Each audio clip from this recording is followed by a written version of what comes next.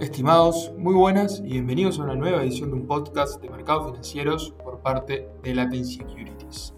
En esta ocasión vamos a hacer un repaso de lo que fue la primera mitad del año y cuáles son las perspectivas que tenemos para la segunda mitad de este 2022. Como primer punto, decidimos enfocarnos en 5 eventos principales que nosotros consideramos que fueron los grandes propulsores de lo que sucedió en la primera mitad de este 2022. La inflación, la invasión rusa a Ucrania, la suba de tasas por parte de los bancos centrales, la evaluación de acciones hacia finales del 2021 y la política cero COVID en China fueron los grandes impulsores de los rendimientos de los mercados en esta primera mitad del año. En primer lugar, la inflación, que era un problema que las economías desarrolladas ya habían solucionado y que solo veíamos en algunas economías emergentes con problemas estructurales, volvió a estar sobre la mesa. La pandemia fue un problema sanitario, pero que económicamente afectó la oferta productiva a nivel mundial. La respuesta de los bancos centrales y gobiernos atacó principalmente a los hogares y empresas en problemas para que pudieran mantenerse activas durante el periodo de encierro, buscando estimular la demanda. Esto derivó en una expansión de la emisión monetaria para solventar un gasto fiscal mayor. Esta expansión monetaria tuvo como resultado una inflación de la base y un sobreestímulo a la demanda que ahora estamos viendo traducido en un fuerte incremento en los precios. Pero no solamente la expansión monetaria está causando la inflación. Según algunas estimaciones, 2/3 del incremento de los precios tiene como principal causa problemas del lado de la oferta. Las interrupciones en la cadena de suministro, a raíz de las restricciones a la movilidad a causa del COVID, las estrictas políticas chinas y las sanciones al petróleo y el gas ruso, están jugando un rol preponderante en el aumento de los precios. A su vez, tanto Ucrania como Rusia son jugadores determinantes en la producción de bienes agrícolas, por lo que la fuerte caída en la producción, sobre todo en Ucrania, hizo que los precios se disparen.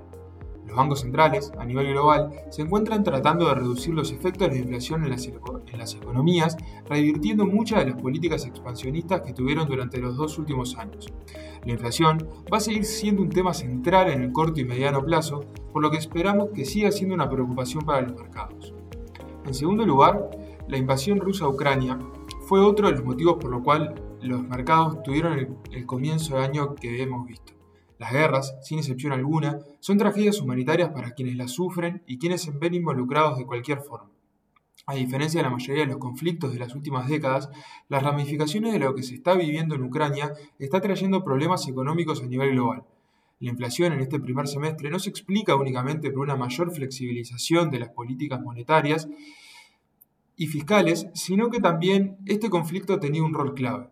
En el mes de febrero, para sorpresa de muchos, Rusia decidió invadir Ucrania con distintos argumentos que se basan en una exacerbación del nacionalismo ruso. Este conflicto derivó en un nuevo impacto sobre las cadenas de suministro afectadas por la pandemia. Ambos países afectados abastecían al 30% de las exportaciones de trigo y 20% de las de maíz. Esto puso en tensión a los precios de los commodities agrícolas, ya que ambas producciones se utilizan tanto para el consumo humano como el animal.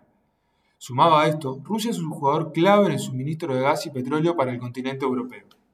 Rusia proveía el 40% del gas natural y el 25% del petróleo al continente, afectando principalmente a esta región, pero también al mercado global. Tras las sanciones impuestas a las importaciones de productos rusos, los países europeos se vieron obligados a buscar el suministro a través de otros proveedores. Esto derivó en un incremento sustancial de los precios de la energía y de los alimentos a nivel global. En tercer lugar, vamos a tocar la suba de tasas por parte de los bancos centrales. Las tasas de interés aumentaron de manera significativa a nivel global. Probablemente más acostumbrados que los países desarrollados a periodos inflacionarios, los primeros en aumentar los niveles de tasas de referencia fueron los bancos centrales de las economías emergentes. La Reserva Federal de Estados Unidos comenzó con este proceso tras la reunión de marzo, habiendo aumentado 150 puntos básicos o 1,5% hasta el momento. El anuncio del comienzo de este proceso comenzó mucho antes de marzo, por lo que el mercado se anticipó a la suba de tasas, viéndose reflejado principalmente en los bonos de vencimiento más cortos. Las expectativas de inflación en el largo plazo todavía se mantienen controladas, por lo cual, a pesar de la fuerte corrección que hemos visto en los rendimientos de los bonos más largos, nos mantenemos a niveles similares a lo que teníamos previo a la pandemia. El mercado ha incorporado 7 subas más hasta mediados de 2023, llegando a niveles cercanos al 3,5%. La Fed subirá las tasas tanto como sea necesario para disminuir la inflación. Esto se teme que derive en una recesión en el corto plazo. En cuarto lugar, la evaluación de las acciones también generaron problemas al principio del año. La fuerte inyección de liquidez que se dio por parte de la Fed y del gobierno central de los Estados Unidos hizo que el apetito de los inversores por instrumentos de renta variable incrementara de forma relevante en los últimos 18 meses.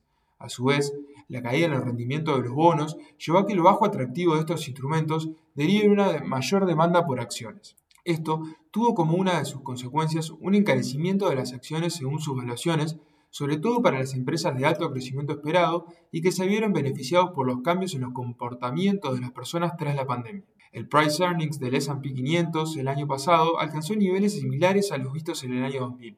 Con un menor crecimiento esperado en el futuro y muchas de las empresas no pudiendo vivir a las expectativas de crecimiento de los últimos años, fue que empezamos a ver una rotación hacia sectores con valuaciones más razonables desde fines de 2021. Con los precios de las acciones corrigiendo y las expectativas de ganancias estables hasta el momento, los múltiplos de evaluaciones de las acciones acompañaron la corrección. El mercado tenía incorporadas expectativas de crecimiento observadas en la pandemia que no se sostenían en un mundo post-pandemia. La corrección en el primer semestre del año llevó el precio de las acciones a valores cercanos a las 16 o 16 veces y media de ganancias, en línea con los promedios de los últimos años. En último lugar, la política cero COVID de China también tuvo su impacto en los mercados financieros. Cuando el mundo occidental, las preocupaciones empezaban a apuntar hacia la invasión ucraniana y los elevados niveles de inflación, en China se veía como las restricciones a la movilidad por nuevos brotes de COVID se volvían cada vez más agresivas. Los encierros generalizados en muchas de sus principales ciudades llevaron a que la actividad caiga a los niveles más bajos desde marzo del 2020. Esta fuerte caída de la actividad llevó a las acciones de este país a ser de las de peor rendimiento en los primeros meses del año. A partir de marzo, comenzamos a ver un cambio en la tendencia de las políticas de apoyo a la economía por parte del gobierno, con una mayor cantidad de estímulos y menores regulaciones, sobre todo para las empresas de tecnología. China va a decidir sobre el futuro de su primer ministro más adelante en el semestre. El futuro de Xi Jinping como líder del gobierno va a depender en gran medida de la capacidad de alcanzar el crecimiento objetivo del 5% para fin de año, al igual que el poder controlar la pandemia. Ahora bien, una vez analizadas los distintos eventos de esta primera mitad del año, pasaremos a detallar nuestras perspectivas que tenemos para este segundo semestre. Y en primer lugar, creemos que los rendimientos de los mercados financieros van a depender a grandes rasgos de las dos principales variables que preocupan actualmente a los inversores, la inflación y el crecimiento. Dos variables que probablemente están inversamente correlacionadas en un futuro cercano. En Estados Unidos, la inflación de los próximos meses va a determinar la agresividad de la suba de tasas de referencia de la Reserva Federal. Hacia dónde llegue la Fed con sus respectivas subas va a marcar también el crecimiento que tengamos en 2022 y probablemente en 2023. Las chances de entrar en una recesión en Estados Unidos en los próximos 12 meses son altas si miramos lo que los futuros están descontando como el posible accionar de la Fed en el corto plazo. Bajo este concepto, es importante diferenciar frente a qué tipo de recesión nos enfrentaríamos en los Estados Unidos si esto se llegara a concretar. De forma general, las recesiones en Estados Unidos han tenido dos causas, exceso de crédito o exceso de inflación.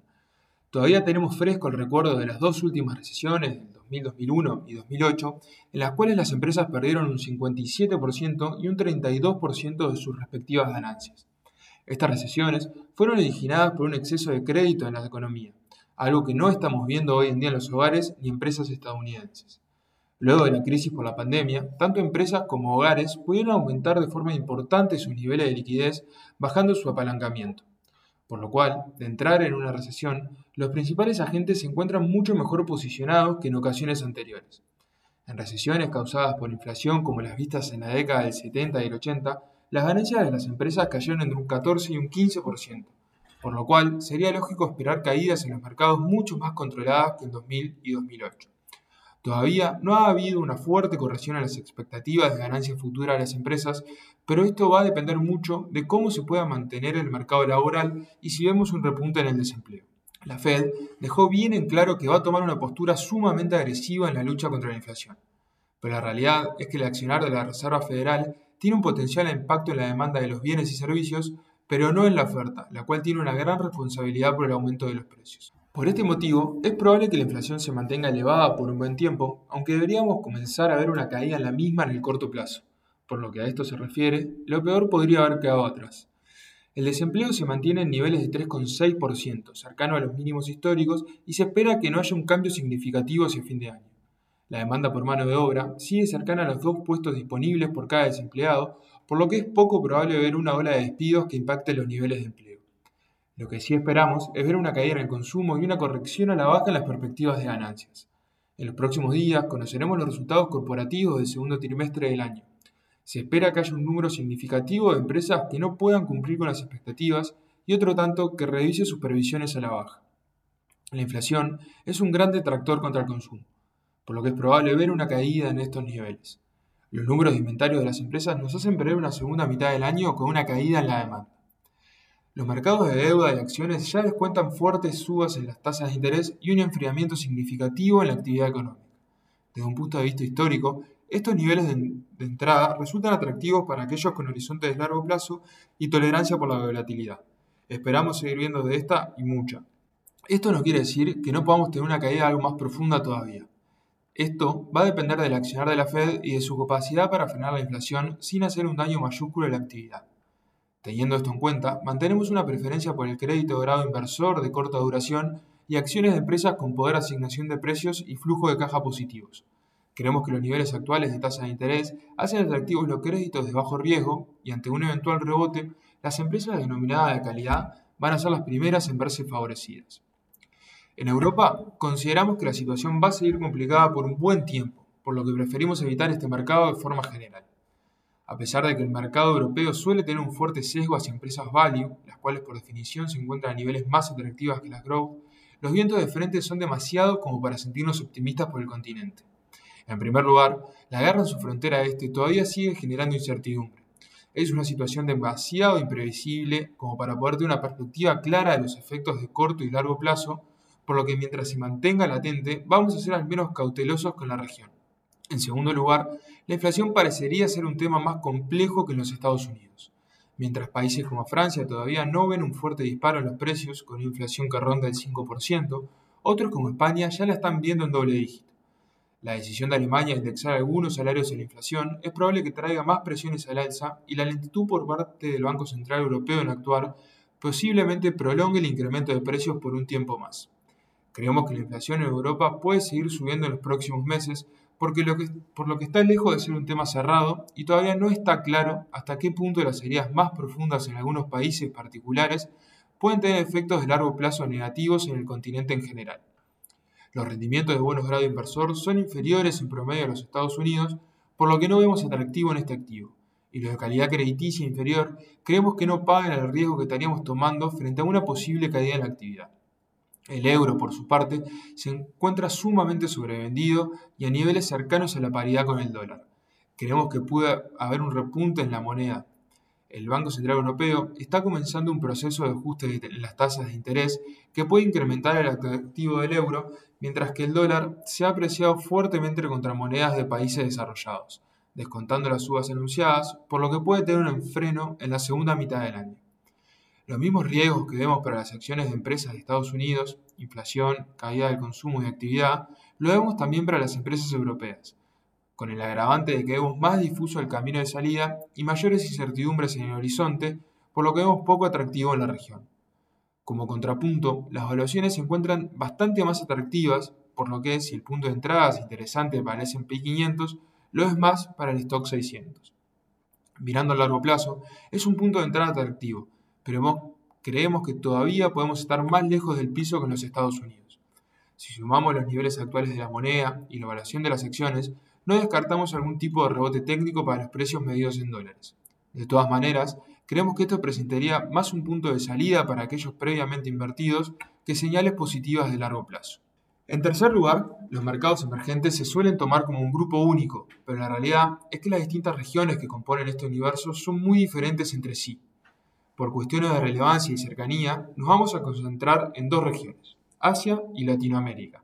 La mayor parte de los países latinoamericanos son exportadores netos de materias primas. El rally que hemos visto en sus precios desde que se dio a conocer la noticia de la aprobación de la vacuna contra el COVID se ha desacelerado en los últimos meses y hemos empezado a ver caídas en los precios de aquellas materias primas con mayor dependencia del crecimiento global. Los miedos a una recesión en gran parte del mundo han llevado a que los metales pesados y materiales de construcción ya comiencen a ver debilidad en sus precios. El petróleo ha frenado su suba casi ininterrumpida y agravada por la invasión a Ucrania, y los granos también han visto su precio disminuir como consecuencia de una cosecha que podría ser récord en Estados Unidos. Creemos que podemos llegar a ver una corrección aún más profunda en los precios de las materias primas en el corto plazo, el elevado punto de partida que podría afectar a los países de Latinoamérica. De todas maneras, todavía podemos encontrar atractivos en la deuda latinoamericana. Los rendimientos de los bonos se muestran a niveles históricamente altos y para los inversores con perspectiva de largo plazo, los puntos de entrada actuales son sumamente interesantes. Recomendamos tomar poco riesgo crediticio, dado que las condiciones financieras y de acceso al crédito pueden empeorar en el corto plazo y una recesión afectaría de forma más relevante a las empresas o países con menor capacidad de repago. La inestabilidad política e incertidumbre en la región siguen siendo muy altas. Se espera un cambio de signo en Brasil en las próximas elecciones. Argentina parece estar en una espiral negativo cada vez más profundo y los presidentes de Ecuador y Perú corren riesgo de ser destituidos. En último lugar, las constitucionales de Chile y la elección del nuevo presidente de Colombia, que por primera vez eligió un candidato de izquierda, hacen que la evaluación de estos países deba ser hecho con cierto grado de cautela. Las monedas tuvieron una apreciación importante en los primeros 5 meses del año y a medida que los precios de los commodities comienzan a normalizarse, es probable que el dólar se aprecie frente a estas, al igual que lo ha hecho contra monedas de países desarrollados. La región cuenta con el desafío de mantener los elevados niveles de crecimiento luego del rebote post-pandemia. En Asia, la situación es distinta. Países como China, Corea, India y muchos de los más relevantes son importadores netos de materias primas. Estos mercados cuentan con un alto componente de innovación y tecnología en sus principales índices. Existe una muy alta correlación entre lo que sucede en China y el resto del continente. Por este motivo, esperamos que un repunte en el segundo semestre impulsado por mayores niveles de estímulo por parte del gobierno de este país y menores restricciones a la movilidad impulsen no solamente a China, sino que tengan un efecto arrastre en el resto del continente. El mercado asiático se encuentra muy golpeado y con valuaciones realmente atractivas. Se espera que sea la región de mayor crecimiento para los próximos años. Esto debería apoyar a los mercados de esta región y por lo que vemos un atractivo, tanto en el corto como en el largo plazo.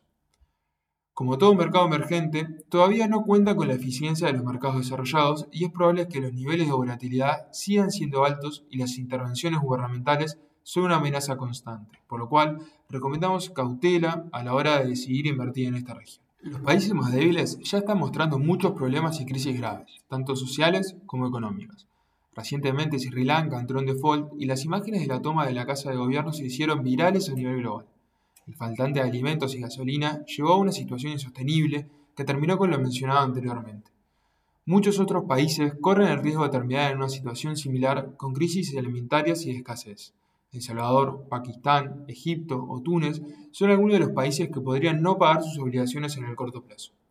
Recomendamos evitar aquellos países que cuenten con un mayor riesgo crediticio, sobre todo teniendo en cuenta que los rendimientos de los países grado inversor se encuentran a niveles suficientemente atractivos. Esto fue el resumen del primer semestre por parte de Latin Securities. Para más información, por favor visitar www.latinsecurities.uy. Muchas gracias.